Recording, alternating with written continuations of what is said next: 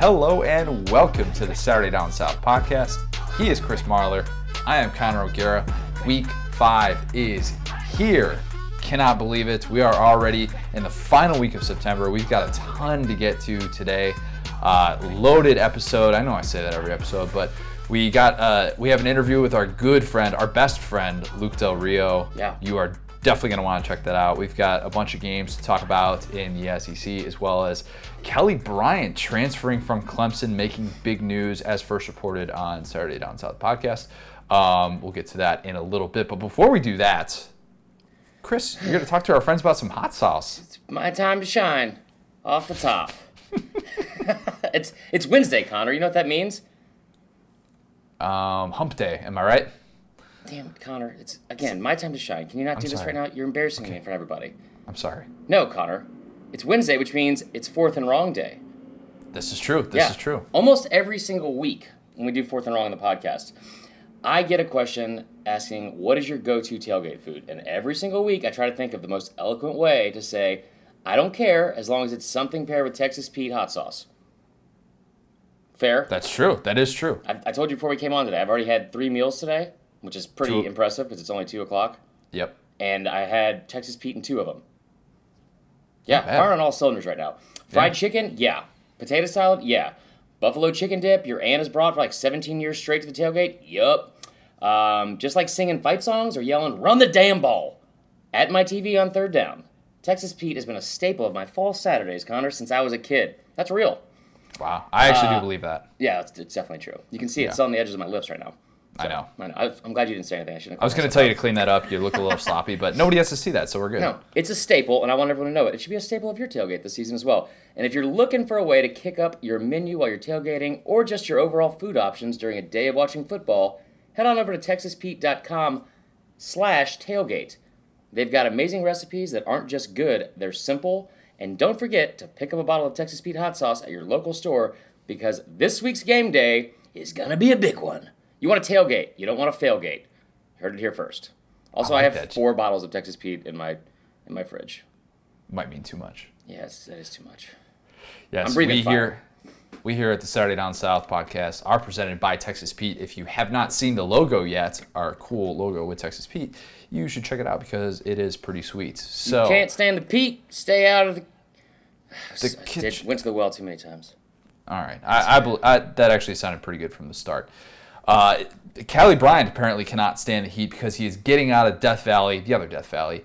He is transferring from Clemson, the big news of the day. Of course, earlier in the week, it comes out that Dabo Swinney ultimately elects to go with Trevor Lawrence, of course, the 5-star true freshman. And subsequently, we find out that, Kelly Bryant has set out of practice, and he apparently is talking to Dabo about transferring. I threw that out as sort of a hypothetical right when we heard this Trevor Lawrence news. So late in the night. It was like Monday night at 9:30? Yeah, it was when I threw that tweet out, are you saying? Yeah. I threw it out in the afternoon, but it picked up traction at night. That's the way that thing... Just floating in my mentions, and I was like, what is this? Yeah, so I threw that out on Monday because it was interesting, the timing of this and the fact that Kelly Bryant, now with this new redshirt rule, can leave Clemson and basically have one more year of eligibility left. As a grad transfer, he can play immediately. Had he played one more down at Clemson this year, his career's over in December. And that's the reality of the situation. So in the SEC, that's obviously of interest because as a South Carolina native, of course, we're going to talk about Kelly Bryant potentially coming to the SEC. There are already rumors of maybe 2 potential SEC teams that would make a lot of sense. Ain't coming to Bama. He's not going to Bama. Although, do you think he's already ahead of Jake Fromm in someone's special power rankings?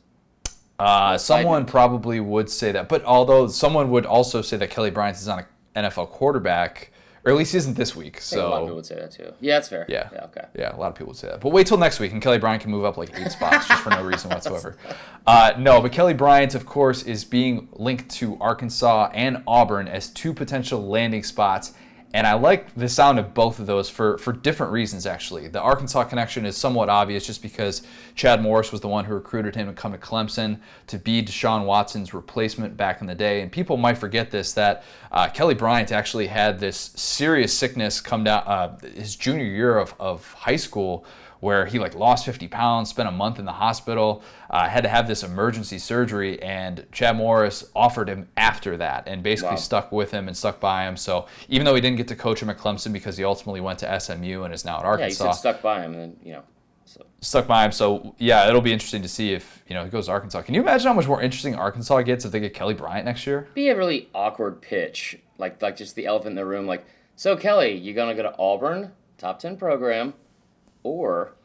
remember that time I didn't let you die? That might be. We don't know if he was in charge of not letting him die. Well, I know. Let's just throw it out there. That would be my recruiting pitch. Yeah, let's put it on the pitch. For sure. I would love it if he went to Arkansas. I would love it if anybody went to Arkansas at this point. Because it's been a rough start to the year. But I think he would do great in that offense. He's already familiar with them. He has 1 year left. So, and then plus for his NFL film and tape, if he wants to go to the next level, he's going to be in the best division in all of college football. Which is a good point. And he would get to throw the ball a lot, get to play some games against some marquee defenses. From a personnel standpoint, the Arkansas thing makes sense. I would argue that schematically speaking, Auburn makes more sense. Yeah. But that's also, we're assuming that Jarrett Stidham is going to go to the NFL. All signs point to that happening after this year. That's the worst kept secret there is, even though he would technically have another year of eligibility. Right. But this would make a lot of sense for Auburn as well, from the standpoint that I think Joey Gatewood is still extremely raw. And based on what we saw from him in the spring, I think he has a long way to go. And he did not look like a guy who in 9 months was all of a sudden going to be billed as a starting quarterback of a potential top 15 program. I think that's tough to stomach. Right. So Kelly Bryant giving them that 1 year of buffer would actually make a lot of sense. I'd agree with that. This is we have it here listed in our notes. Kelly Bryant or Jalen Hurts. Who's Auburn gonna get? It really is. That was the first thought I had. I was like, oh my gosh, it's not even in question. Side note: if you're a high school quarterback recruit and you get a phone call, a letter, or anything from Auburn, how do you take that seriously? I'm not just saying that to be yeah, that doesn't sound biased at all. But seriously, when's the last time they have brought in a quarterback that Malzahn recruited, groomed, and developed by himself, and it was not just a transfer or kicked out of another school? Yeah, and speaking of that point, I thought I tweeted this out. I thought it was a good sign of progress that we have a potential grad transfer quarterback, and LSU is not being linked to him. Good for you, LSU. Good for you. Yeah, that's a good point. He's way too athletic to go to LSU. I think this is. I wasn't saying that to be biased or anything like that. It's a pretty fair point if you think about it. Because I understand what you're saying. They really don't. He hasn't developed a quarterback. It's been a really big knock on him in recruiting. One of the only knocks on him in recruiting, honestly. But yeah, Kelly Bryant, I would take Kelly Bryant over Jalen Hurts. In that offense, yeah. Yeah, Kelly Bryant is schematically, like I said, I think he's a really nice fit in the Auburn offense because in the short passing game, throwing to his left and right, College Football Film Room put out the stat about Kelly Bryant, and he's like a 77% passer throwing to his left or to his right if it's less than 10 yards or something like that, which is basically all Jarrett Stidham has been allowed to do in that offense. It's deep shots and then it's within 10 yards. So I think from that standpoint, it makes a lot of sense, and I think Gus Malzahn would be really attracted to the idea of having 1 year of Kelly Bryant. And also having an offense again. And this is not a joke when I say this about Gus Malzahn. When I look at his offense and what quarterback, who the ideal quarterback is in that offense, for me it's Nick Marshall.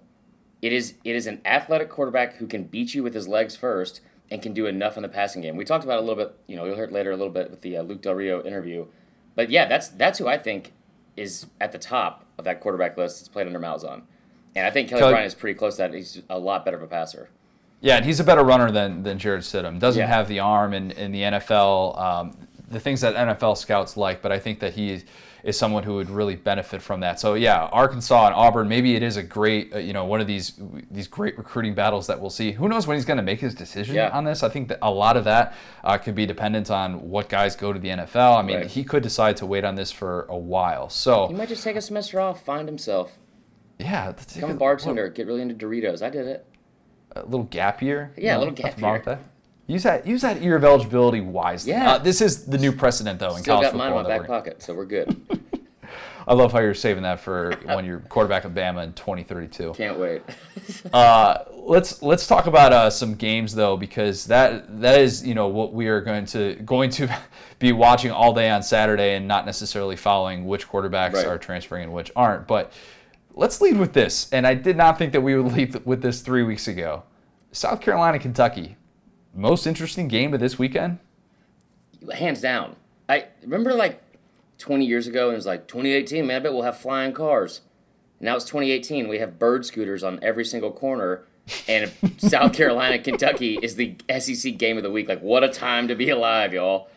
And believe it or not, Kentucky is now the favorite in this game. Kentucky started off as the underdog, which I don't get that. Why? Pat.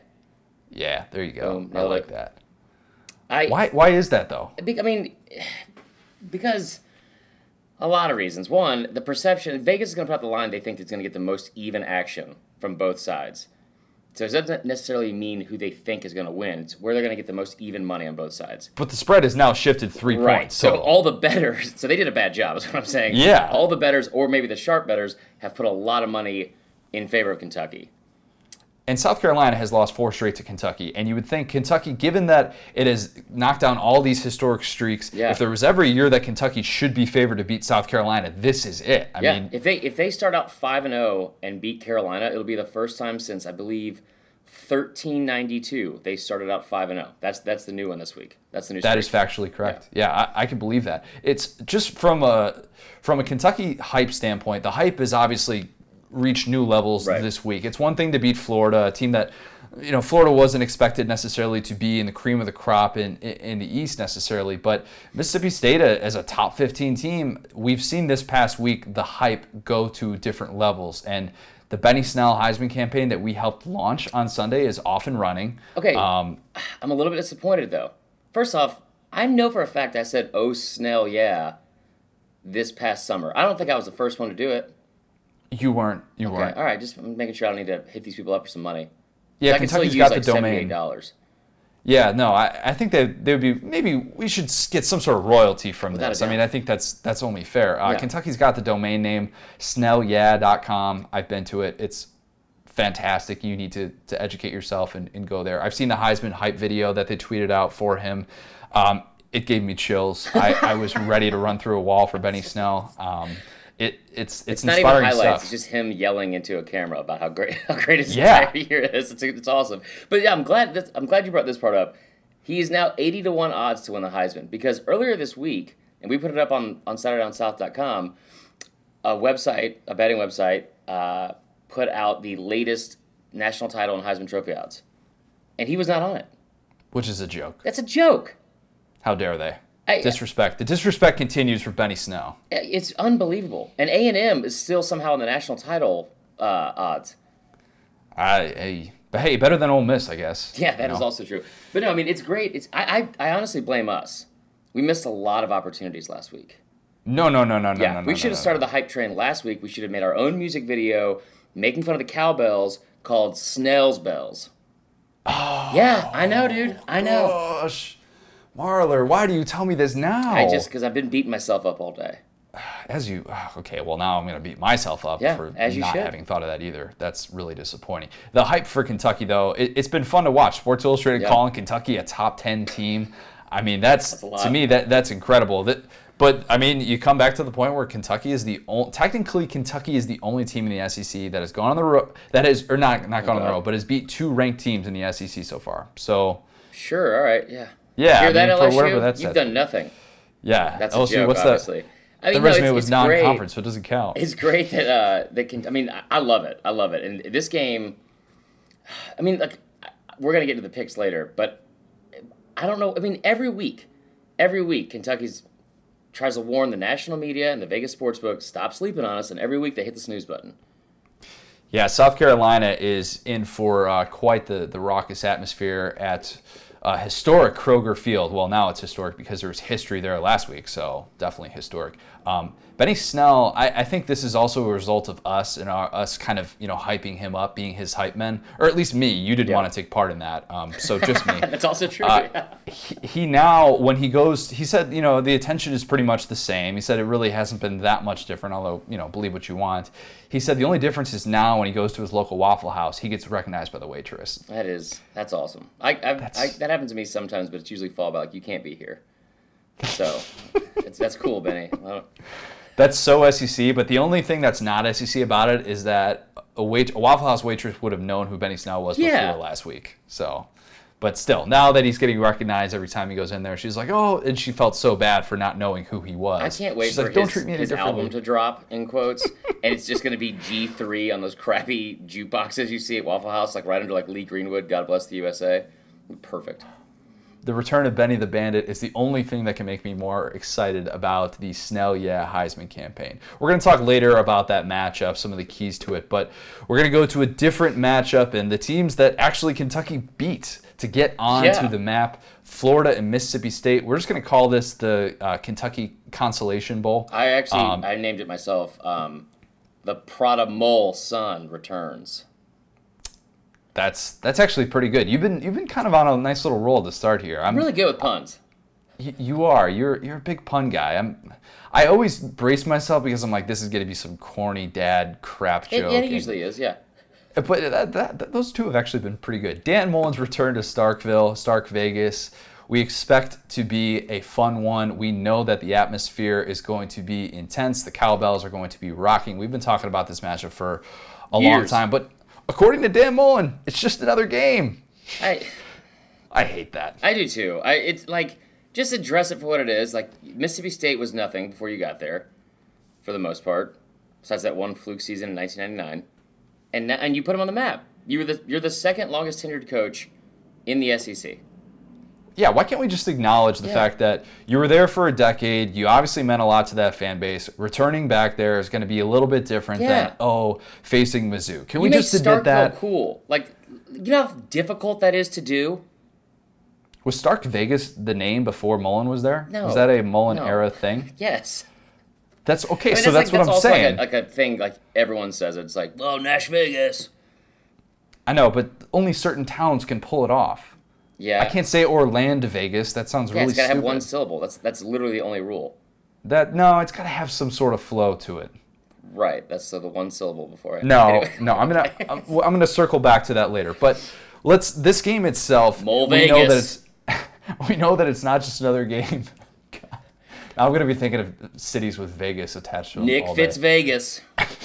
Joe Moore Vegas. All right, we're done. Mississippi State, we expect to be, or at least I expect them to be coming in with a little bit of a different perspective than they did at Kentucky last week. Obviously, coming off of a loss that they didn't expect to have, get a chance to play an SEC game in front of the home fans, and one that you should have a little extra juice for. And if I'm Joe Moorhead, I am playing this up all week long. And I know that it's a little bit weird because he's the predecessor, he's the guy that took over. But at the same time, there are certain strings that are worth pulling that you don't know how many times you're going to get to pull them, and you got to kind of capitalize on that. But I mean, and I don't know how they feel about Mullen leaving, but it does seem weird because he'd been there for so long. It's like there's an amicable breakup, your parents and your stepdad's all of a sudden your dad's coming back, we're gonna beat him up. No, that's Dad. He's cool, man. What are you talking about? Stop it, Joe. You're cool too. We're all friends. We do have an all Starkville edition for Mullen's return of It Might Mean Too Much. So we're going to get to some of that stuff later on, some good stuff that you're definitely going to want to stay tuned for. But I think just the overall nature of this game, with it being a 6 o'clock kick, weird kickoff time, by the way, 6 o'clock Eastern, and the fact that you have two programs that really, really want to prove something. I mean, I think Florida getting off to a 1-2 start in SEC play, Dan Mullen losing at the place that he sort of built would be a really tough thing would be a tough pill to swallow. Yeah. And then on the flip side, if Joe Moorhead gets off to an 0-2 mark in SEC play and makes preseason people who predicted in the preseason that they were going to win 10 games, only lose one game in the SEC, look really, really bad, I think that'd be tough for his public image. I mean, this is I'm not saying this to be funny. This is an elimination game for a New Year's Day Bowl. No, it's not. Yes, it is. Because the rest of these two schedules, I said Florida State. I meant Florida. Florida is not going to a New Year's Six bowl. You know, I hate to say there's it. only a couple more days. Not New Year's Six, New Year's Day. I know it's New Year's Day bowl is relatively tough. Just because you win 6-7 games doesn't mean you're going to a New Year's Day bowl. Just saying. I know there are a lot of people who say, I'm sorry. I'm not saying they're going to win 6 or 7 games. What I'm saying is like this game is going to. It's an elimination game from the national relevance, national title. I didn't want to say that because it seems pretty obvious. I don't want to rain on their parade. So I'll correct myself. I think I know. Okay, so you're trying to say like this is an eliminator game in itself. It's a big game. They need to win it. It's not to say that the winner of this game is going to make a New Year's Day bowl, but the loser of this game therefore cannot. Right, because it's obvious from looking at both these teams, even in the preseason, neither one would be good enough to win 10 games. And anybody that would make an assumption or prediction like that is crazy. How dare you? But listen, man, I can't wait. We probably need to move on to the next game, but let me close with this. What happens in Starkville stays in Vegas. Damn it, Chris. What happens in Athensville? Vegas. Seamless transition. What happens? Tennessee and Georgia. Tennessee fans might not want to really talk about what happens in Athens this weekend because it could get real ugly. The spread of this game was what, 32 points to open or 31.5? 32. Am I crazy for thinking it should have been more? No, not at all. And like piggybacking off like what happened last week, and like in the last game we talked about, I think the line in that Mississippi State Florida game is closer than it should be because of how both teams played last week. This one is like the opposite. Like this one should be a lot higher, I feel like, even though both teams. I think Tennessee's better than what they showed last week. Obviously, Georgia is as well, but yeah, it probably could have been worse. Yeah, I think this is going to be really tough for Tennessee just to hang around because I think Georgia, after the game that it played at Mizzou, relatively sloppy, did not look that good up front. I think Kirby Smart is going to correct things and make some nice adjustments. We remember how ugly it got in Knoxville last year. Obviously, those are some different of the best head fan coach. Pictures ever. Oh man, I mean some of those pictures, if you just took the majority of our sad fans pictures, I feel like were fourth quarter of Tennessee games last year. Like, I'm not saying just some, but the vast majority of them were, and I can't blame them. And I mean, I don't know. I wrote in our predictions article this week. Last week I used the analogy of like the wrestlers and being in their 60s. That Tennessee Florida game last week, remember that scene from Happy Gilmore when he like, Shooter McGavin was like, hey, meet us at the ninth green at 9, little secret of the pros, and then he shows up and gets all excited, and there's like all this like anticipation, and then he's just wet. Yeah, that's like about the same thing that happened with this like Tennessee Florida game. It's like they had that hype video, hear about it all week, you're looking forward to it, went and put on your best orange and I don't know checkerboard, whatever the hell they wear, those giant overalls, and you show up and it's just like a prank. It's real bad. It's embarrassed. Real bad. Insecure. Real bad. Yeah. Co-defensive coordinator Chris Rumpf said this week that Tennessee is an ugly baby right now. Knoxville Sentinel reported that. All babies are ugly, so. Whoa. That's a fire take. It is a fire take. I'll admit some babies are definitely ugly. The spread, I think, in this game should have been bigger. The only chance that Tennessee has in this game is this. Okay. If Georgia continues to do what all the cool kids are doing these days and dropping the football on the goal line before they get into the end zone, get a couple touchdowns called back, Tennessee stays in the game, boom. We have an entertaining SEC East matchup. You heard it here first. I'm just so excited for another 3:30 close game between two evenly matched opponents. Good job, CBS. About that. But, moving on from that, and I feel bad because we've talked, I mean, like, yeah, the sad fans pictures. We're not trying to, like, just, I don't know, rub salt in the wound with Tennessee fans. So this is a new segment that I came up with here. It could be worse. This is pretty much a message to Tennessee and Arkansas fans. Mm-hmm. And it could be worse. You could be Virginia Tech. Yep. Who lost to Old Dominion last week. Old Dominion, who was 0-3. A country band. Yeah, exactly. They said it was the biggest upset in the last 10 years, according to ESPN FBI. Not only that, they lost to a coach named Jeb. Not Bush either. No, and that is, like, Jeb is a pretty bad name. Jeb doesn't sound like a name. It sounds like a drunk burp. So yeah, or like a name that was spelled backwards. That then you flip it around, you're like, no, that doesn't work either.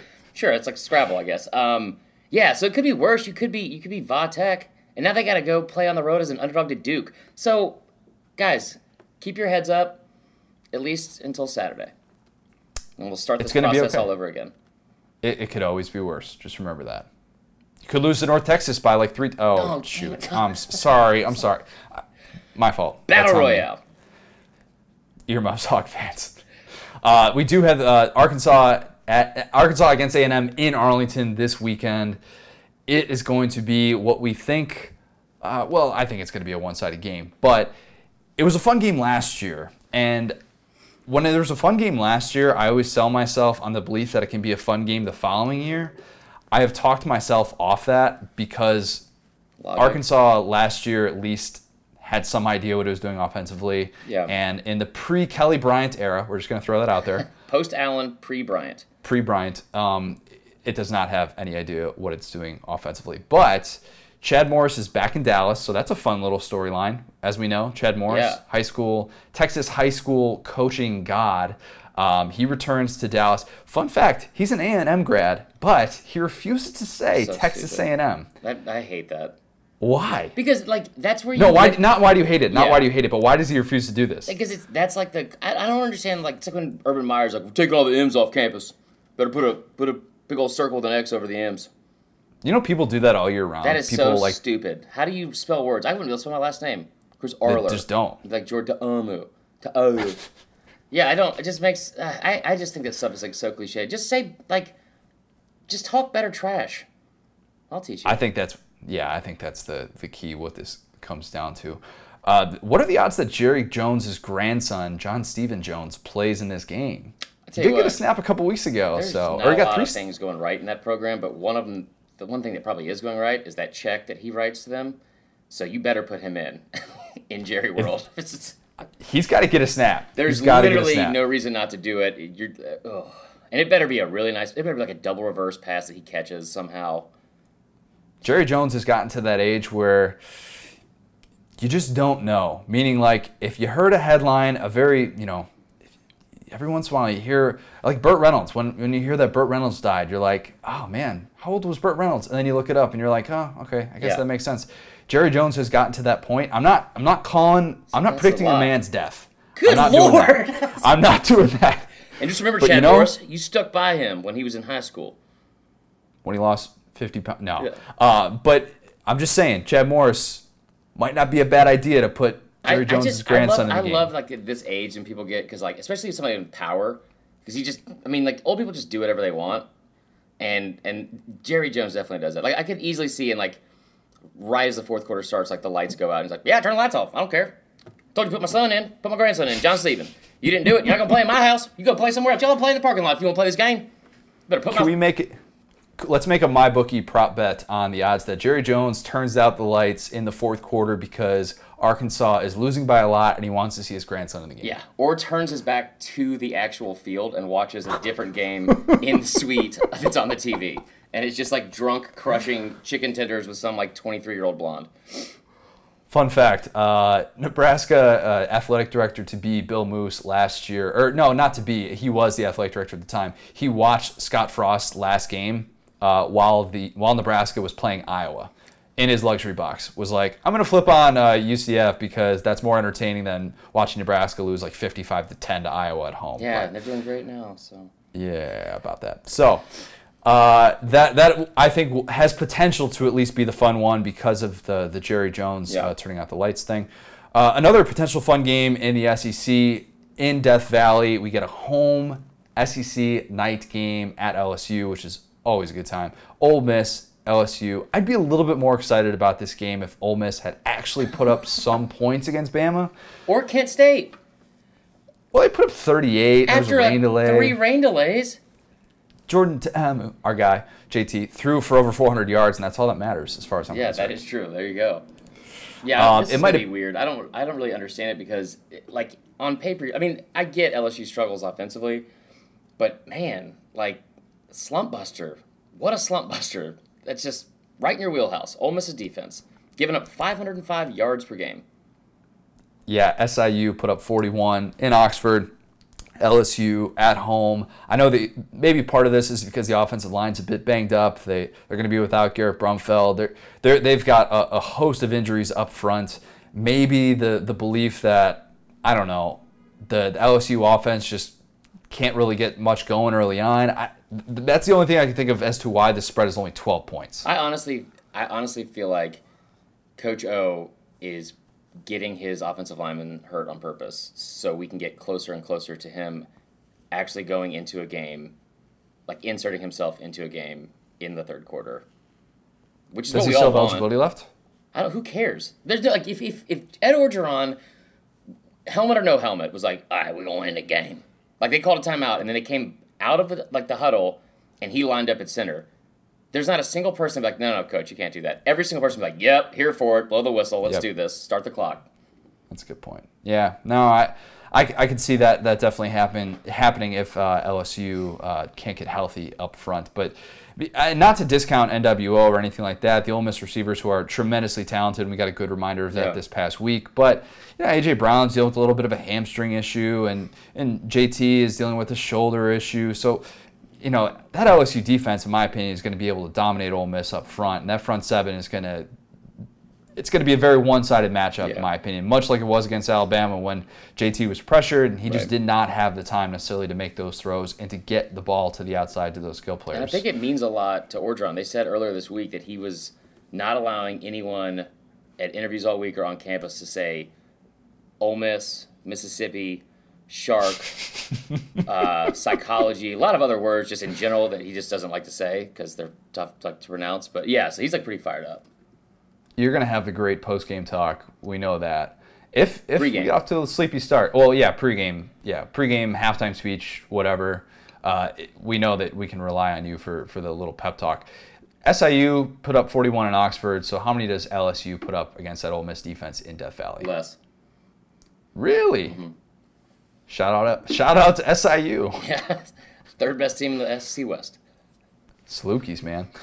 We did a great interview with Luke Del Rio. We hit on a ton of different topics. I realized last time when we interviewed him a few weeks ago, we didn't really talk about like the current state of college football or anything. We had so many other things to get to that was entertaining with him. But we got to talk about the state of Florida, the Gators specifically. He even listed a surprise candidate for most overrated quarterback in the SEC. And actor. He also had he had a fire take on a certain actor who he is not a fan of, apparently, which was news to me. But anyways, he also had a little fun Alabama story at the very, very end. You're definitely going to want to stick around for that.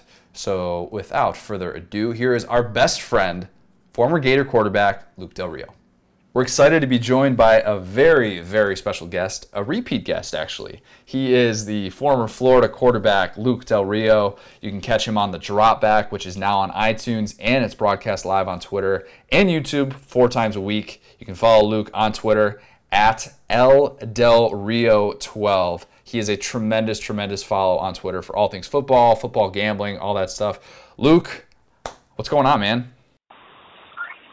Nothing much. Thank you guys for having me back on. I loved coming on a couple weeks back, and I'm excited to do it again. Yeah, we kind of, Marla and I were kind of saying to each other after, we're like, we got so much good biographical stuff about you that we didn't even really talk a whole lot of current SEC stuff with Florida and with quarterbacks and stuff. So that's kind of what we wanted to dig into today. So let's start with your bread and butter, and that is Florida. I know you were watching that game this past weekend. Coming off the Tennessee win, and now we're 4 weeks into this thing. We've kind of had a little bit of a bigger sample size for the Dan Mullen era. What's your take overall on Florida right now? Yeah, everybody sees that score against Tennessee, 47-21. It's the most points that Florida has ever scored at Neyland Stadium. But that game was more about Tennessee just absolutely imploding from start to finish. They played terrible. I mean, as bad as you can play in the first half, they did it. They had 6 turnovers in the game. It was much more about Tennessee than it was about Florida. Our defense looked good, but look, it's kind of more of the same from our offense. It's an inconsistent passing game. We live and die with the offensive line like every team does. And when that unit is inconsistent, the entire offense is going to be inconsistent, which is what we have seen so far. Let's talk Felipe Franks, because he's a guy that you spent a lot of time with. It's been sort of an up and down start with him in the Dan Mullen era. He's had some good moments, and if you look at kind of the raw numbers, you'd be like, all right, this is a guy who's making those next steps. But you kind of hinted at it right there. What have you seen maybe from him in this up and down start that has been kind of your big takeaway from his play? Yeah, if you just look at his stats, on paper, you would think he's having a phenomenal year. He's tied with Tua Tagovailoa from Alabama for first in touchdowns thrown in the SEC with 12. But if you've watched them, you can kind of tell they're not the same guy. You watch Tua, every single play he's a threat to score. You watch Felipe, he's missing a lot of open guys. A lot of the touchdowns that he has thrown are either short throws that the wide receiver has made a play or the running back has made a play, or it's been kind of a prayer ball where the wideout has won. I haven't seen him throw a lot of guys open, and I just think his inconsistency in getting completions. Look, he's only completing 52% of his passes. That is not enough, especially if you're only throwing the ball 15 to 20 times a game, which is a good recipe for success in the Dan Mullen offense. If you're only throwing it that many times, you have to be completing 65, 70%, because look, almost half of those throws every week are gimmies. They're screens, they're short throws, they're play action dump off. I mean, the first touchdown last week against Tennessee was a little play action. It was actually Spider 2 wide banana for those of you that are like Gruden fans. It was that play, and he throws it to a guy that's actually going to be my best man in my wedding, RJ Raymond, the fullback in the flat, and it was like a terrible throw. And thank God RJ's like a very average athlete, but above average hands. He made a good catch. But like things like that, like, look, it should be an easy throw. He's wide open. You don't really have anybody right in your face. You're 6'6". It shouldn't even be a contest to whether you can throw it over the guy or not. So things like that. That one play right there was kind of a microcosm of what we have seen so far this season from Felipe.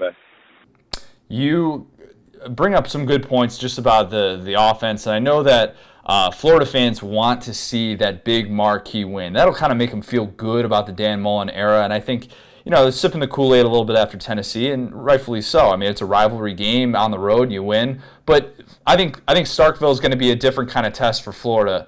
What chances are you giving Florida to go into Starkville in Dan Mullen's return and to win that game against a Mississippi State team that's coming off of obviously the tough loss to Kentucky?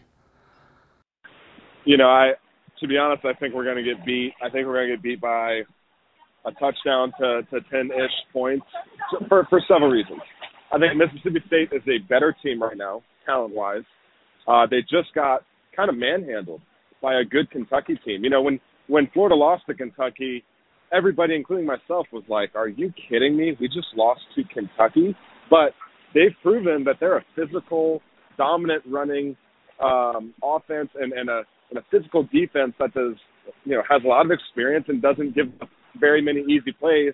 Where, ironically, last year they gave us 2 free touchdowns. So they've kind of turned the corner. Mississippi State went in there kind of thinking that they were all that, drinking the Kool-Aid themselves, and they got punched in the mouth. Now you play pretty much the entire coaching staff that you had last year, and you're pissed off at them for leaving what, they view as a worse program than Mississippi State. Like, we can all agree Florida is a better program than Mississippi State, but past 5 years, Mississippi State has had way more success in a tougher side of the division. So I got Mississippi State because it's a home game. It's at night. Those cowbells, which I don't know how they're legal because it's a noisemaker, are going to be going absolutely nuts. It's one of the loudest stadiums I've been in just because of the cowbells. Like, the actual fans screaming, it's not that loud, but the cowbells are deafening.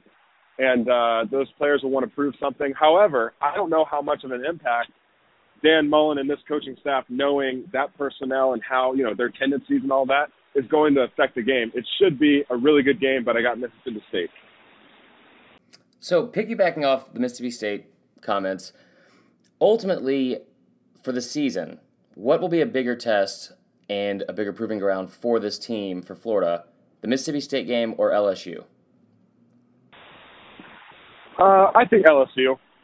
This past week they kind of played down to, I think they played La Tech, everybody kind of knew that was going to be a trap game. Joe Burrow apparently played really bad. I haven't seen the tape of that game, but they compared Danny Etling's stats to his. Danny's first 3 games last year compared to Joe's first 3 games this year, and Danny Etling's stats are actually better. And everybody couldn't stand Danny Etling because I guess he was just boring. And, look, that offense that they run, it's hard to be successful in because you have to hit those chunk plays when they call it.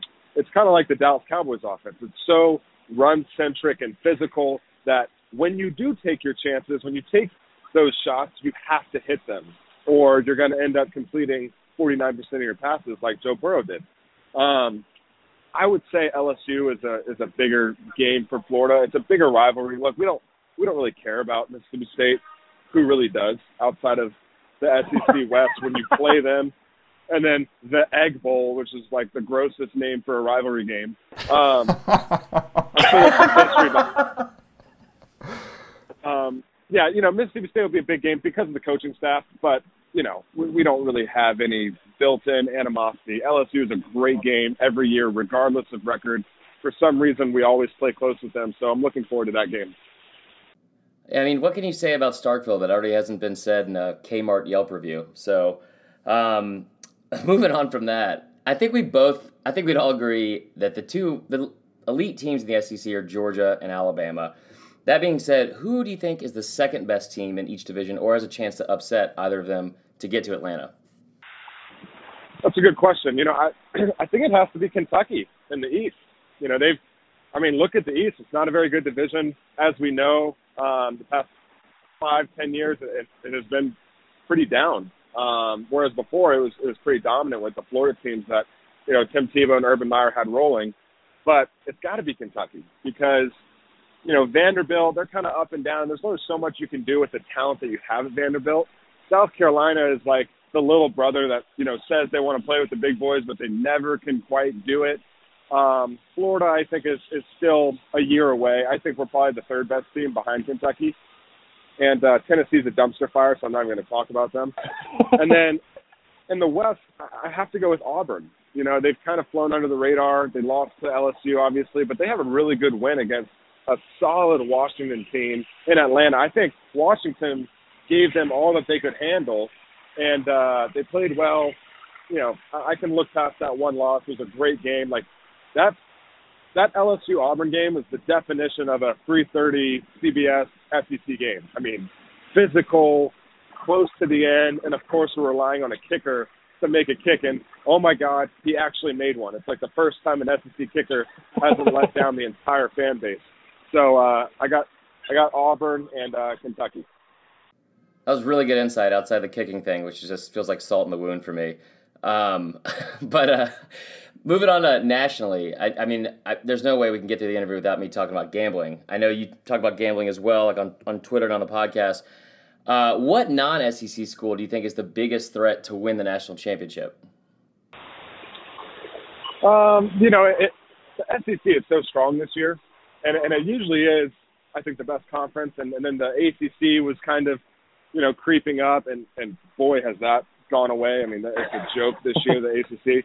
And then the Big Ten kind of started to get rolling with Michigan and Harbaugh, except they lose every big game. And then Ohio State's been rolling, been in the playoff a couple times, and Wisconsin as well.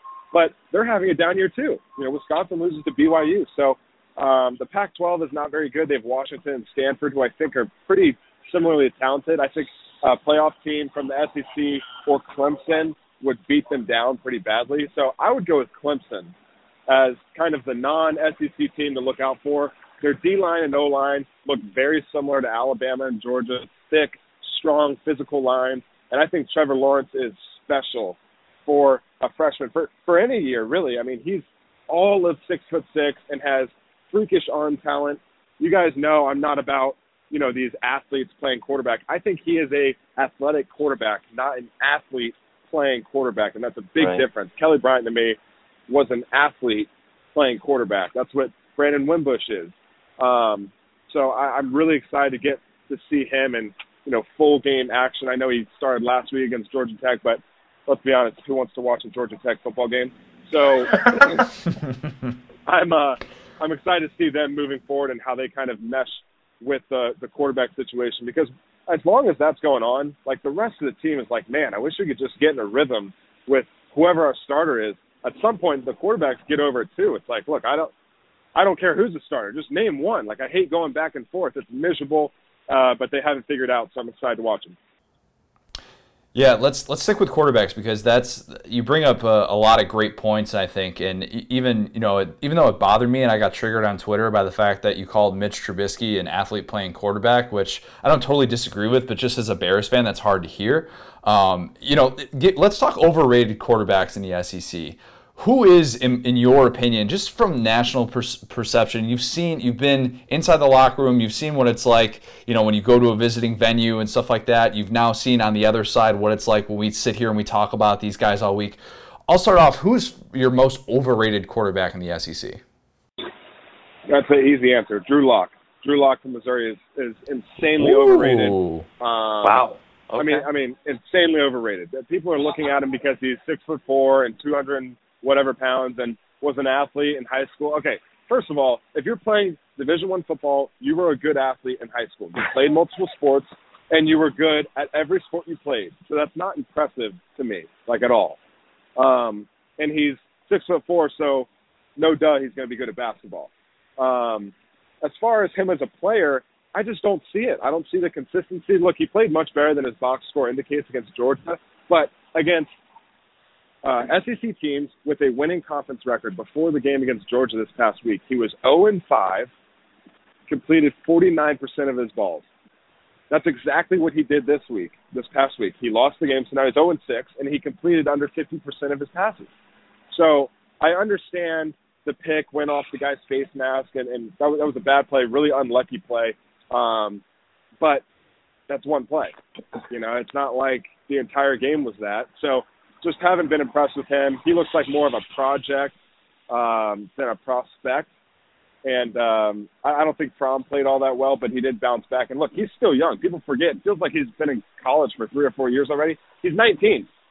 So Drew Lock is 22, 23. So I'm excited to see Tua and Fromm and all these young guys continue to develop. I think we have a really good conference for quarterbacks right now, when in the past we've been known as kind of a lackluster conference for quarterbacks. Luke, the fact that you just repeated my stat about Drew Lock that I threw out before that game last week just makes my heart tingle. So I do want to thank you for that. That means and I have nothing in front everything. of me. How about that? That's even more impressive. Right now. I have nothing in front of me. I know. This sucks, guys. Dang. Yeah. Okay, so that's Drew Lock, most overrated quarterback. I'm sure nobody will disagree with you whatsoever, and that'll be totally a consensus opinion. Maybe you're going to get some resistance. You're definitely going to get some resistance.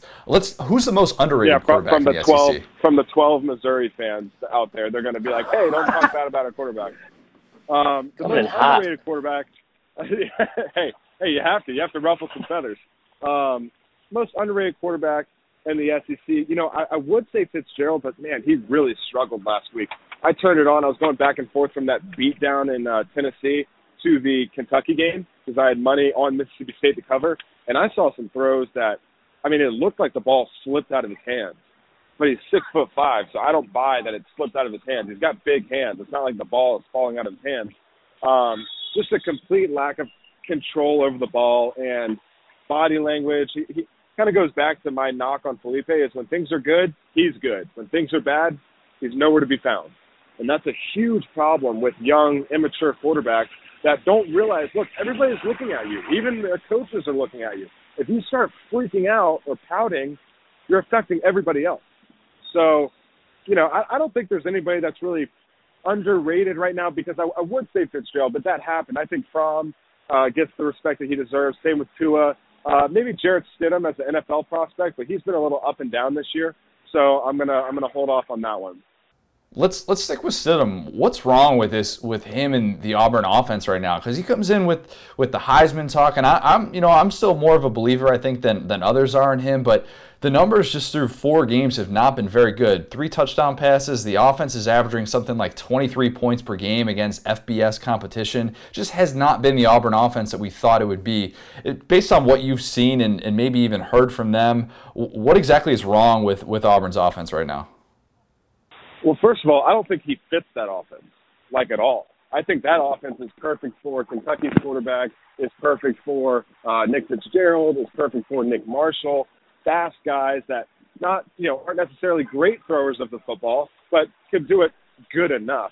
They've kind of turned Jarrett Stidham, who's a pocket guy that can move, into a guy that, hey, we're going to need you to run around a lot and also be able to complete these bombs when we call them. So I know a big part of him coming back this year was he had a serious sit-down discussion with their head coach, Gus Malzahn, and said, look, if I come back, then things need to change. I need to be able to play like I'm going to play in the NFL. And apparently they agreed because he did come back. But I haven't seen that. They're running the same kind of gadget offense where, they mix up the backfield sets every single play. And I think they need to simplify and find what they're good at and focus on that. I would assume right now that at this point that Tua is your best quarterback in the SEC. Based on what we've seen from him so far, I know it's still a relatively small sample size, but how special is he and how many Heismans is he going to win? Well, he's incredible. That's beautiful. Hey, your horn works. Hold on, I'm going to let this pass because this guy looks like he wants to honk one more time. Okay, so as far as Tua is concerned, he's not that big of a guy. People see his stats and they see how thick he is and they assume he's 6'3", 6'4", 220. He's not that big. He's like 6 foot, 215. He's got a chunky build. He's fast enough. His vision and his quick release are what separate him. The way he can see the field and layer the ball and how efficient he is so impressive. And last week was the first time that I saw him show like any emotion because he actually finally faced some adversity. In the Georgia game, he was thrown in there and he was just reacting. He wasn't the starter in the game plan, game playing that entire week or 2 weeks before the game. He was the backup, and when he went in, it was like, hey, if you do anything good, that's good. If you do anything bad, then that's just more of the same, and it's not your fault. He's finally the guy. He finally has expectations on him. And I saw him lose his cool a little bit, which is fine because I thought that he was a robot before that, and especially the way he plays. But they came out one series and they ran the ball on first down, and then they threw this little gadget play on second down, and then they did a screen or something on third down, and he came off the field, and I remember he said, why are we running the ball on first down? I'm like, damn, Tua, okay. Like, I would say that too if I had your stats. But, everybody looks at him as like this, super quiet, so humble, Hawaiian. Like, yeah, you can be humble and still have some fire about you. I love seeing that. I think he's a tremendous player. I think he'll win one Heisman because as soon as you win a Heisman, you have to, like, almost double your stats to win the next year. Johnny Manziel, Lamar Jackson both had superior years the year after they won the Heisman, and no one was talking about them. Because it's kind of like, look, they already won it. Can we move on a little bit? So the biggest knock about him is they're beating teams so bad that he's not going to have the same stats as everybody else. The efficiency that he has needs to be recognized and appreciated. But if you play the first half of 90% of your games, you're not going to have the same stats as Will Grier or Jonathan Taylor out of Wisconsin. They're just playing more downs than you. Yeah, you bring up a lot of great points about that, and I think that's something that we're going to continue to look at, just the efficiency numbers, how Heisman voters look at that and all that stuff. The other Alabama quarterback who's still in town as of right now, Jalen Hurts. Obviously, everybody's talking about him. You've been a backup quarterback at Alabama before. You've transferred before. What would you do if you were in Jalen Hurts' position right now? Well, personally, my skill set's very different than Jalen. I think he wants to stay a quarterback in the NFL when he goes there. He doesn't want to become a running back, even though I think he's basically a running back that tries to throw the ball. I'm not going to say he does throw the ball because some of the throws he makes, I'm like, dear Lord, who are you looking at? But if he was going to redshirt and leave and have 2 years, then he would not have played in the Arkansas State, I think, the second game that they played. He wouldn't have played in that game. So I think he's going to stay and get the coaching that he can from this amazing staff and throwing to these 5-star wide receivers and then transfer and play for 1 year somewhere else. But he's not going to play while he's there because Tua's there. And then keep an eye out for Mac Jones, their third stringer. He can sling the ball. And he doesn't have the mobility that Tua does, but he can throw it just as good as far as arm talent. I'm not saying vision-wise and decision-making, but as far as throwing the ball, Mac Jones is the same age as Tua, but he redshirted. Keep an eye out for him in 2 years. We've got a few different things that we're going to get to here. We're going to talk about some quarterbacks, ask you some questions about a certain guy named Jordan, not Michael Jordan, very far from that. And we're going to talk about some rankings. So Marlar's got like a 10-pack of Family Feud questions here, kind of rapid-fire type stuff that we'll get you out with. All right, so it's a little rapid-fire questions, and the theme is going to be, like we said, quarterbacks, the name Jordan, and rankings. So, are you ready? Yep. First question, what's the best season of The Bachelor? I've only seen one, and I don't even remember who the guy was. No, I do. It was 2 years ago. The older guy with the gray hair. What was his name? Arnie? I missed that one too. But that was the only one that I've seen, and I'll go with that one. Second question, what's the best job for Jake Fromm to get once he inevitably does not get drafted? God, there's just so much. Oh my! I don't even know where to begin on this asinine question. He will get drafted, but he looks like he wants to be like a professional bass fisherman. So maybe he'll give a go at that. Insurance sales was the correct answer. What should Kyle Shermer buy first with his giant NFL signing bonus? These are brutal. It's like body bag after body bag. He should probably buy a half decent offensive line for Vanderbilt. Okay. Best hair product on the market. Paul Mitchell Clay. It's what I use, and I mean, if you've seen my hair, you would agree. It's beautiful. I could say that, yeah. All right, moving on to Jordan. Better Michael Jordan movie, Space Jam or Black Panther? Space Jam. Very good answer. I don't think Michael B. Jordan is that good of an actor. It's an unpopular opinion. I do not think he's that good of an actor. I think he's basically like the black Channing Tatum, but we hide everything else because we make it political. Okay. All right, moving on. Coolest older brother ever. Oh, it was just open like that? Oh yeah. I mean, this is easy, so I'll knock it out of the park. Aaron Rodgers, probably. Exactly right. Worst little brother ever. Eli Manning. Ooh, I said Rick Moranis from Little Giants. Got to get that Little Giants reference in there. Two questions left. Obscure. How many? Okay, this is a personal one. How much money are you spending on flowers for your wedding? Because this is settle an argument for me and my fiance. Just tell me how much is too much. First of all, I didn't even know flowers were this expensive. So we're in the middle of trying to decide how much we want to spend on it, and I threw out something like I hadn't even looked at the prices, and I was like, yeah, like $200 should do it. And she was like, yeah, add a zero to that, and you're kind of close. I was like, what? What yeah. Are they made of diamonds? Like, what are you talking about? So I guess flowers are expensive when there's a wedding going on.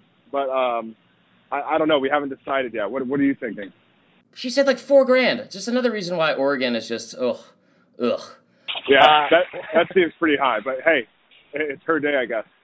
She's the best, and she's going to listen to this. So the last question. What is the best untold Coach Mac or Coach Saban story you got? Let me think. I don't want to retell some. I told a good yeehaw story, and it's not really a Coach Mac or a Coach Saban story, but it did originate at Alabama. So there was a game that A.J. McCarron used to play in the quarterback room. It's called Yeehaw, and basically, starting with the oldest, which was AJ, going down to the youngest, which was, I think, me at the time, you say yeehaw and you get progressively louder. So the next person has to say it louder than the other one. And people say, okay, well, what's the catch? Well, the catch is you have to do all this in a meeting while the coach is coaching. And whoever gets caught loses. So we're in a quarterback meeting. We're in the quarterback meeting, and there's 7 of us, right? And so AJ starts it out and, like, barely says it. You know, it's like a whisper, like, yeehaw. I'm like, oh, this is going to be easy. Well, Blake Sims goes, and he kind of mixes it into something he's saying. So Coach Nuss was like, hey, Blake, what were you thinking here? Oh, I was just going 1 to 2 to yeehaw to 3. I'm like, oh, that was a lot louder. So Alec Morse goes and you know, gets by with it. And then Cooper Bateman is up. Cooper Bateman was a freshman, highly recruited guy, same age as me. And Cooper's trying to say it while Coach Nuss is saying it, because at this point it has to be like a yeehaw, pretty loud, like pretty loud. and he's listening to Coach Nuss talk, and we can kind of tell he's like in the middle of like a rant he's going on. So we're all thinking, okay, this is the perfect time to do it. And abruptly, Coach Nuss stops talking, and you could tell Cooper was ready to say it, and he just belts out a yeehaw. And Nuss was like, what the hell did you just say? Like, I don't know. I'm sorry. He's like, do you want to say it again? He's like, please don't make me. So Cooper lost that day, and Austin Appleby and I continued it at Florida. But Coach Nuss finally caught on. He's like, stop playing that yeehaw. You know, I'm going to keep it PG game. Stop playing that game in the meeting. So, you know, it was fun. It's a fun way to kind of lighten up an otherwise monotonous meeting. Oh gosh, that's good. That's really good. Luke, we really appreciate the time. If you aren't already, make sure you're following Luke on Twitter. It's at LDelRio12. Make sure you're watching the Drop Back 4 times a week. You're up to 4 times a week now, right? 4 times a week. That's right. Every other day, I plan my script, and then I'm either planning or I'm doing a show that day. So Monday, Wednesday, Friday, and Sunday at noon to recap the college football games that we saw the day before. Grinding. We love it. Luke, we appreciate you coming on. We'll have you on sometime in the very, very near future. Enjoy week 5. Thank you, guys. Had a blast. Enjoy the weekend. Really, really appreciate Luke joining us. I love the fact that you get so many of these former players who talk, and it's all player this and all player that. Luke doesn't talk like that, and you can tell it's different. He doesn't have any biases. He's so transparent. He's a really easy guy to talk to, and he's our best friend. All of those things are real and true. Yeah. No, that was one of my favorite interviews of the year. That was awesome. Yeah, that was absolutely tremendous stuff. He's going to be joining us on a pretty regular basis during the season, and like I said, you can also check him out on the Drop Back, which gets even more Luke Del Rio fire takes. So. You could also see gambling from Luke Del Rio. You could see gambling from us as well. Uncle Chris, why don't you tell us about what we got coming up in week 5? All right, guys. Here we go. You know what time it is every single week. Gambling time with Uncle Chris. Time to loosen up a little bit here. We talked about it last week. We talk about it every week. Go to our friends at mybookie.com. Make it a deposit today if you already haven't. I don't know why you haven't. We talk about it literally every single week. What's the record now, Connor? Billion and 0. I think it's actually 50 and... What is it? 50 and 20? Yes, it's 50 and 20 on the year. I'm not a math major, but that's really good. That's really good. That is really good. No, it's 45 and 20. 45 and 20 in the year. Either way, making you money. So, make sure you go to mybookie.com today. Use the promo code SDS, and they will match your initial deposit up to 100%. Then, if you want to do it all over again, after 7 p.m., when the sun goes down, your favorite Kenny Chesney song, here we go. Love it. Don't forget Uncle Cracker's in that song, too. You know what? I think everyone wanted to forget that he was in that song. I know. That's true. That's a good point. You know what? Let's just start the whole podcast over. Unbelievable. Uncle Cracker got a mention, and that this is Uncle Chris's time. Uncle Cracker's time will never be his time ever in life, especially on this podcast. I don't want to look. Just face the other way. Anyway, after 7 o'clock, when the sun goes down, and you'll be grooving, head on over to MyBookie. They will match your initial deposit up to 100% and give you an extra $25. You know what you can do with extra $25, Connor? You can buy a Von Dutch hat. You could buy leather wristbands. You could look just like Uncle Cracker. You could spike your hair. Also, I'm pretty sure the guy from Smash Mouth and Uncle Cracker are the same exact person. I was going to say that. And Guy Fieri, they're all the same breed of human. No, it's Fieri. It's Fieri. Oh, my God. Fieri is like the American pronunciation. Oh, yeah. You want to say the fancy one for the guy with the blonde goatee and the visor, and it always says Flavortown. You want to fancy his name up? I'd eat that off a truck tire. Oh, my God. Okay. We're moving on. Oh, man. Anyway, on to the Week 5 games, now that you've broken my spirit. We are going to go through Week 5. We had 7 SEC games. Man, I can't believe we referenced Uncle Kracker and Guy Fieri in the same. I don't like that you said we, first off, because it was not. I have almost the entire script written out, and it literally says Uncle Chris's Gambling, and you threw out Uncle Kracker. I'm sorry. Any Kid Rock songs you want to bring up real quick? My name is Chris. Here we go. Week 5. Moving in. Coming in hot. Up first at noon, 11 o'clock Central. Your brunch with Bama. Louisiana. Ragin' Cajuns. Wake up early, head to Tuscaloosa. They're a 48-point underdog. Who you taking? I'm taking the points. I'm taking Louisiana, and here's why. So Saban has been saying all week he needs negativity. He went on the SEC coaches teleconference and said, he corrected someone who pointed out how efficient the offense was and was like, we're only third in the SEC in offense. So my thinking is that Saban, little message to his guys, doesn't want to light up the scoreboard in the same way that he usually does. Not going to get into the 60s. He's going to keep it, high 40s, something like that, so it's comfortable. They win like 49-10, but they don't cover in this game. Even though, yes, Mississippi State did beat Louisiana by 46. That's why the spread is 48 for this game. Yep. But I think Bama doesn't cover because Saban. Okay, I would also say because Billy Napier, who's the head coach at Louisiana, was a former assistant under Saban, and he probably feels bad for what they're about to do to them. That being said, yeah, I like everything you're saying. I brought that up in Week 2 when they played Arkansas State. Those get-back games, I feel like he kind of does it on purpose. However, Arkansas State is a much better team than Louisiana. Louisiana is currently giving up, let's see here, I got the stats in front of me, 34 points a game. You know who they've played so far? I get they played Mississippi State. They rank 106th in total defense and 116th or 121st in rushing defense. 2 of the 3 teams they played were Grambling and Coastal Carolina. They lost at home to Coastal Carolina. Arkansas State was better. Bama beat them by 50. I'm assuming Saban will do the same thing.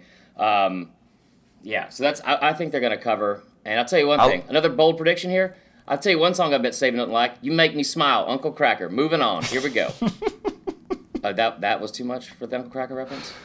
Oh, no, that's not enough. That's a catchy little song. It's not that bad. Oh, my God. Okay, moving on. I'm dying inside. Another 12 o'clock game. Jerry Jones Bowl. Arkansas versus Texas A&M. A&M is a 20.5-point favorite.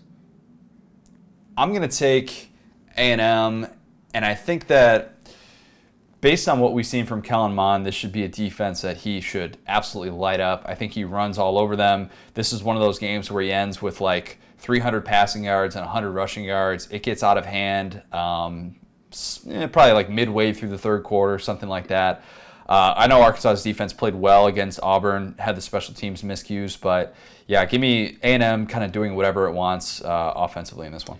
So A&M is coming into this game. They're 2-2, and they dropped out of the top 25 in the AP poll. They also moved to number 1 in the moral victory poll, according to all their fans.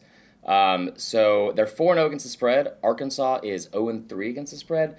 I feel like I'm going to fade both of those things and assume that they have to change at some point because Arkansas looked better last week. I got like roasted on Instagram for the emojis about like what I did, like the poop emoji for Arkansas. And they're like, we look better this week. And I was like, I honestly didn't watch that much. What was the score? 31-3. It was 34-3. 34-3. There you go. Crap, I just realized I put the wrong score in the article today. Good. Anyway, 34-3. They did look better. They outgained Auburn in total yards. This game has been like within single digits of each other, I guess, for the last 4 out of the past 5 years. I think that trend probably continues, even though A&M will win. Shout out to the Arkansas Democrat Gazette columnist who wrote that Auburn should have been beat by Arkansas the other day. Typical Democrat, dude. Typical Arkansas Democrat. was the better team, so news to me. But yeah, no, I think okay. So also, please no one take that Democrat comment seriously. Moving on from Knox Vegas to App Vegas, the classic city between the hedges. Tennessee goes to Georgia. They are a 31.5-point underdog. I do not think we will see a hobnailed boot unless it is taken off by a Tennessee fan and hits his own self in the face. Boom, roasted. What do you got? Give me the Dows. Justin Fields plays a ton in this game. They keep their foot on the gas. Tennessee team that couldn't seem to get out of its own way last week. We saw what happens against the Georgia defense when you just continuously make mistakes. Thanks, Mizzou, for that. The refs help lock down field and they get all the calls? Oh, yeah, I mean, that too. But, punts blocked and stuff like that probably doesn't help. Somebody just yelled at their steering wheel after that comment I just made. Definitely did. Give me Georgia to win that game by at least 5 touchdowns.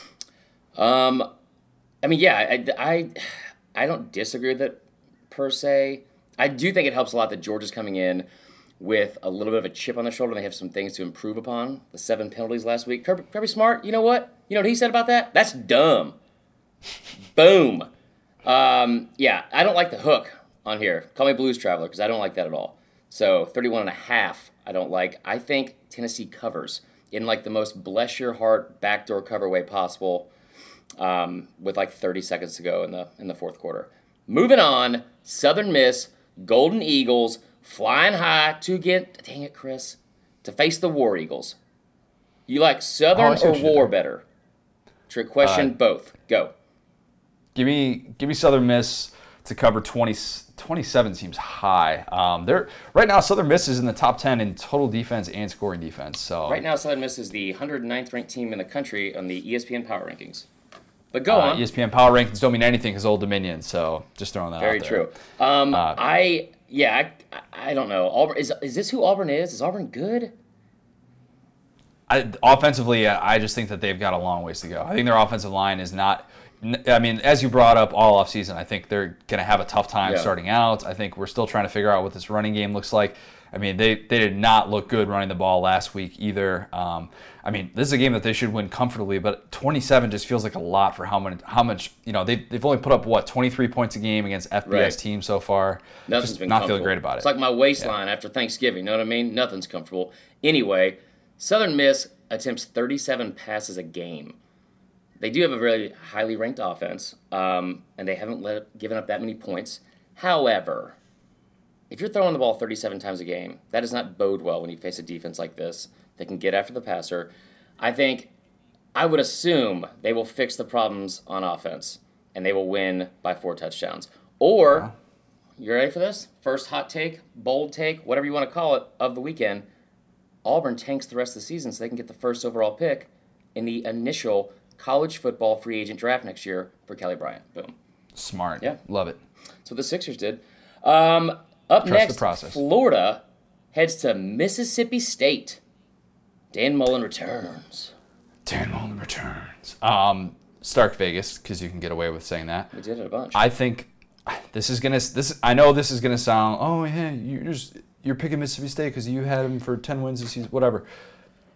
No. I'm taking the Bulldogs to cover. I think this game actually stays relatively close for a while. I think it stays, maybe it's 1 touchdown to 2 touchdown, that back and forth thing where like the home team is up 2 touchdowns, but they can't quite separate themselves, but they finish with a nice little run at the end there, and it's like, oh, the game wasn't that close.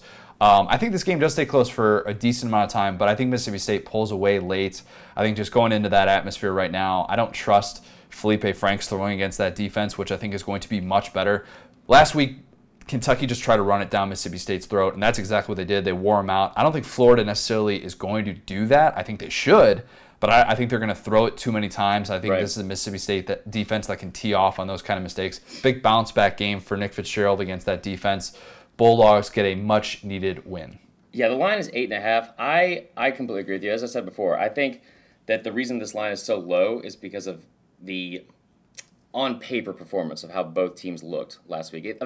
That looked like a big win from Florida last week. It was not that impressive. I'm not trying to take anything away from them for beating a rival, but if you watch the game, it was terrible. That being said, I still think Mississippi State is a pretty good team. I don't know if they're elite, like you said earlier this year.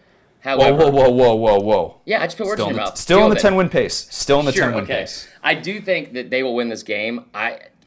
Mainly because I think Florida's defense has improved now they get C.C. Jefferson and David Reese back. However, we saw what a mobile... Yeah, they were last week.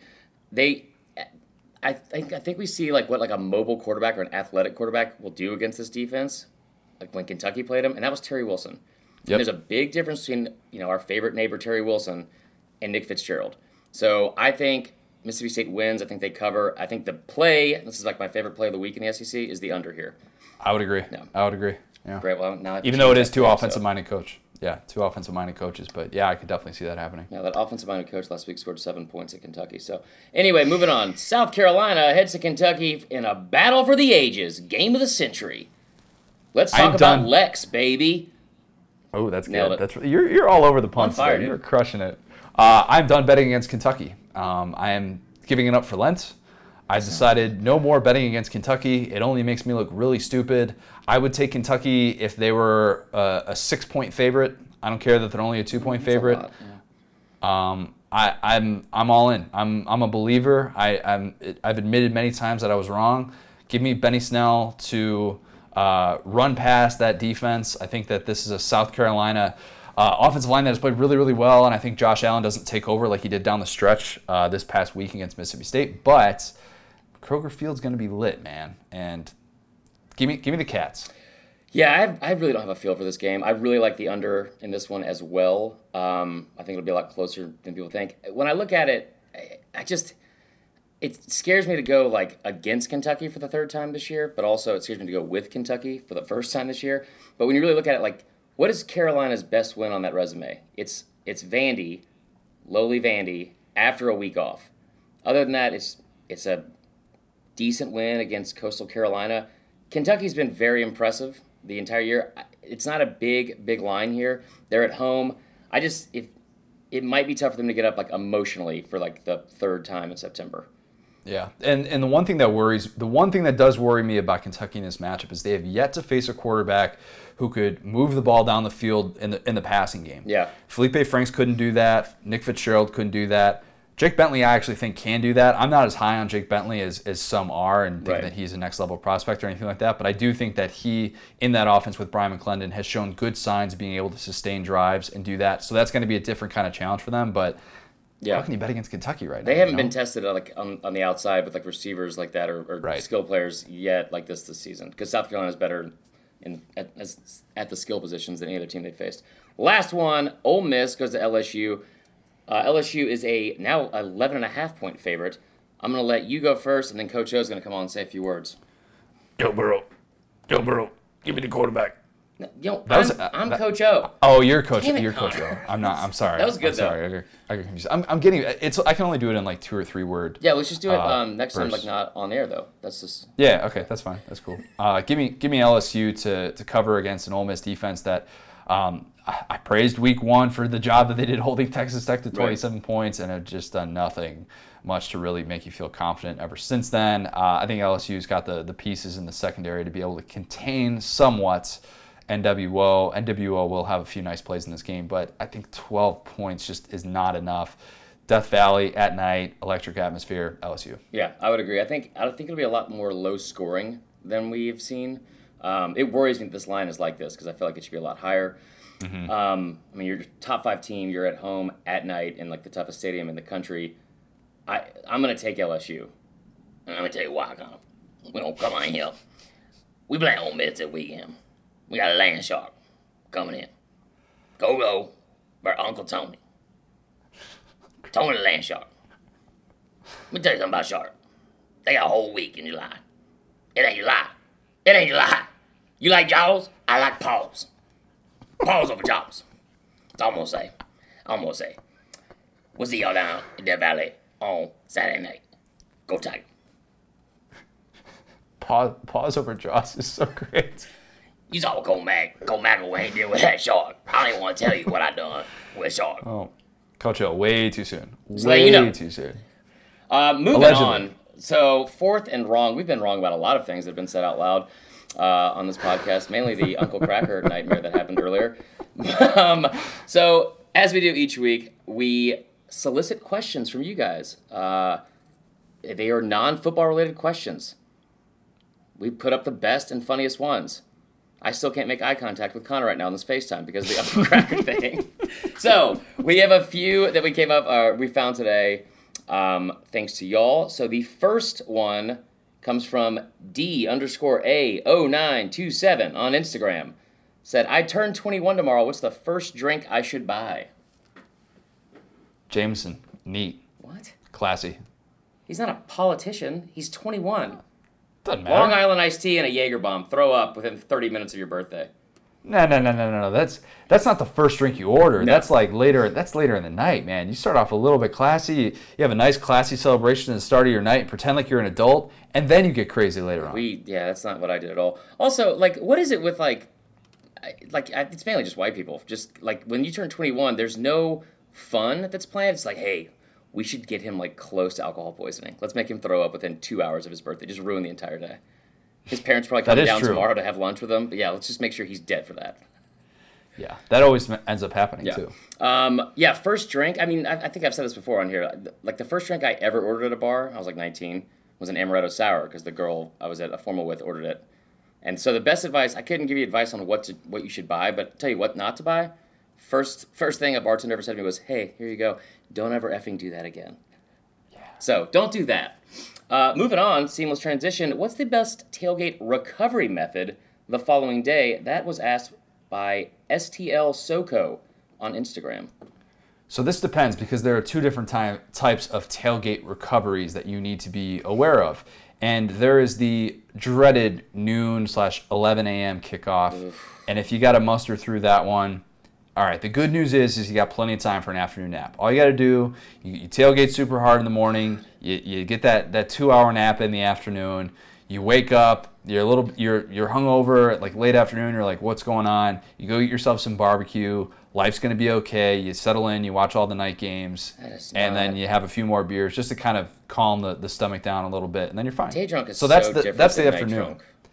Yeah, but the night one, that's tough. That's tricky because if you get the hangover for the night kickoff, let's say you're gonna be in Baton Rouge on Saturday night, 9 p.m. kick, you got to kind of pace yourself. We know that's not going to happen, but you end up getting the hangover because it's an early night, so you end up getting the hangover at 2 in the morning or something when you wake up and you're like, oh my gosh, a train just hit me. Yeah. Obviously, water in the middle of the night. And I've somehow peed on the bed, which is the bathroom floor. Yes, remember, gotta always try and find the toilet. Yeah. Key thing. I'm a big eggs and potatoes guy the next day. I think that takes care of it. I think that always does the job. Grease and Pedialyte. It is. You're so spot on with this because day drunk is so much different than different. If you're really drunk daytime, it's ugh, it's everything's still light outside. It's like God's got you under an interrogation lamp. It's a lot going on. The nighttime. That's where I shine. The next day, though, I mean, I remember leaving Columbia one time for a Missouri-South Carolina game, and I left a Best Western, and I left my bag, my wallet, everything pretty much that I owned in the hotel, and I was like, I can't go back in there. I can't physically move back in there. Essentials. I just left. So, there's that. Pedialyte. I can believe that. Pedialyte and grease. Pedialyte, yeah. And there's what's the vitamin C stuff that you can take to prevent a hangover? You can take beforehand. That stuff's good too. I thought neither one of us said water at any point. I said water. I said water at 2 a.m. when you wake up. Yeah, water and all the Gatorade. We have two more here. Let's see. There were so many good submissions. We're not going to go through this one, but this is just hilarious. We have to mention it. What did the first person who discovered milk think they were doing? Again, not going to get into it. Just a little visual for you. Let that ruin your day.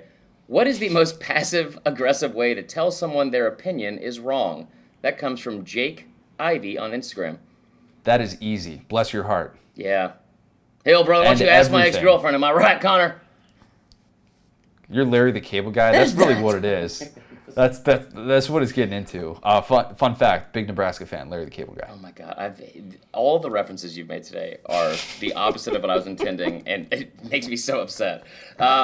Most passive-aggressive way, what I like to do, and this is what I hate the most, is smile and make direct eye contact while they're explaining themselves, and just be like, cold. Yeah, sure, okay, yeah, and then just be super dismissive, but do it with a smile on your face, or it's like any way you can express saying "per my last email" out loud. It's like that. Whenever somebody writes that, that's the best way to do it online. There is really no good way to do it online. Oh yes, there is. Yeah. bless your heart is, to me, that takes the cake. I know. Passive aggressive is not the way to do it. Just be aggressive. That's true. Okay, and last but not least, we're not going to talk about the World Series because I know you're going to say something stupid. I will. Best way to break up with a girl comes from kill.patrick on Instagram. Whoa. It's just KIL. It's not like... Oh, okay. So not... all right, we're good. Like Kill Patrick. Like that's a name. Okay. So best way to break up with...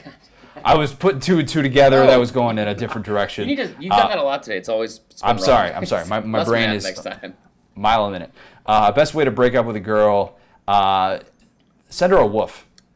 Sorry, what? What was that? Send her a woof. Woof.com, which it's the all communications way to address someone. You can get an email, you can get a text, you can get a fax, you can get a phone call. Send them a woof. I definitely like to go with, gee, it's just been so busy. Work's been crazy. They know work's not been crazy. It never is. I mean, well, it is now that I have like a real job, but like back in the day, like, yeah, all right, Chris, sure, work's crazy. You're up at 2 o'clock in the morning. It's fine. Yeah, I mean, I maybe just tell her how you feel about another girl, and so she knows that it's over, and just break it to her, not gently. You know what? Also, do it in public where there's people that can record it. So if there's any kind of fireworks, you'll be famous because it'll go viral. What's another good way to do it? Do it on an airplane. Airplane's good because you can't go anywhere, so... You're going to want to go somewhere, I feel like. You're going to want to... Okay, maybe not an airplane, but... Do it in a long car ride. When you're hungover, that'd be coming good. back from a cruise ship, like I did junior year of college on spring break. Moving on, Connor! Let's end with It Might Be Too Much. We've given enough bad advice for the day. Ross Dellinger of Sports Illustrated. I feel like she's been gaining weight. And then just don't ever talk to her again. I'm kidding. Don't do that. That's terrible. But that's bad.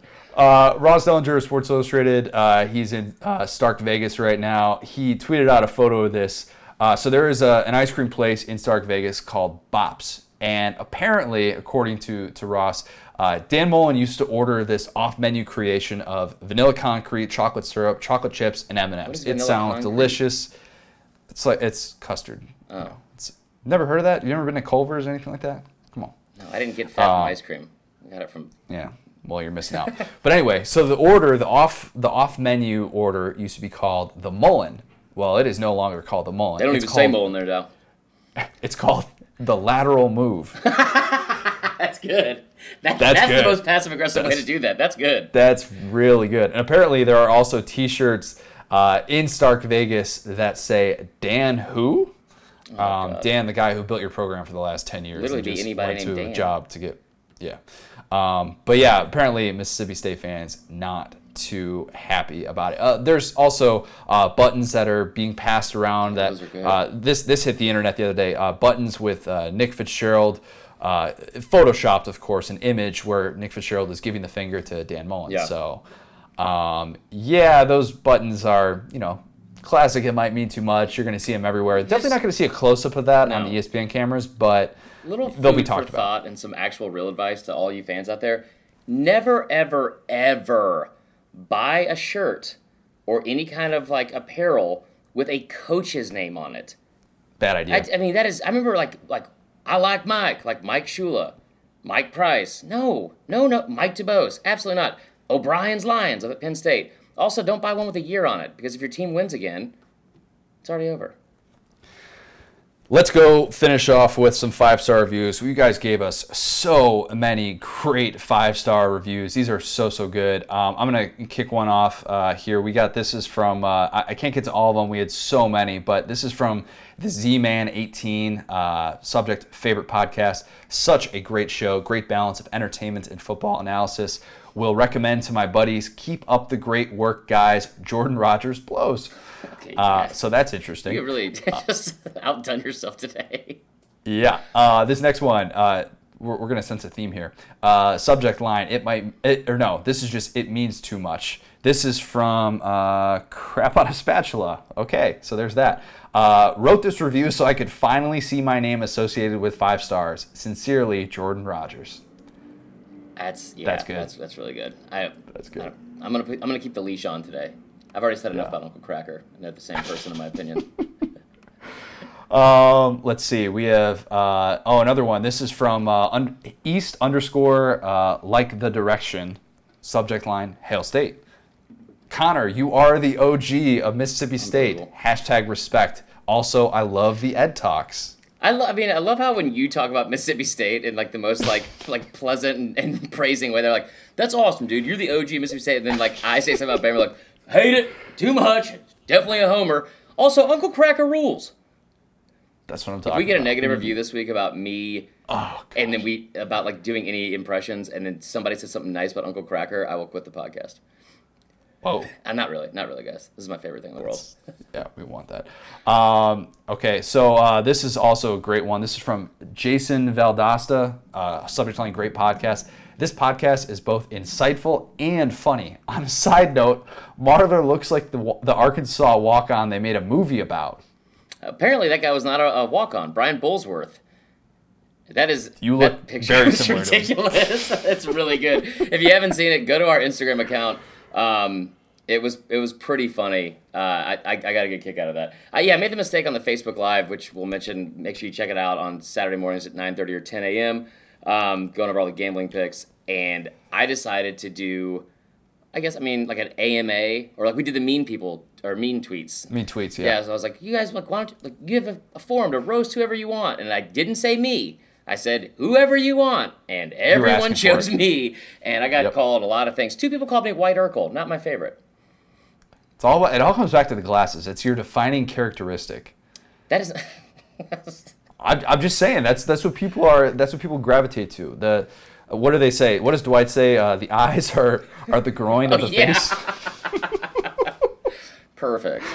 Oh gosh, let's close things out. Make sure you're watching Facebook Live so you can roast Chris and his glasses every Monday night and Saturday morning. Uncle Chris is going to get you rich. Seriously, you are making people so much money. Follow us on Instagram at Saturday Down South. Follow us on Twitter at the SDS Pod, at C Marler SDS, at CJ O'Gara.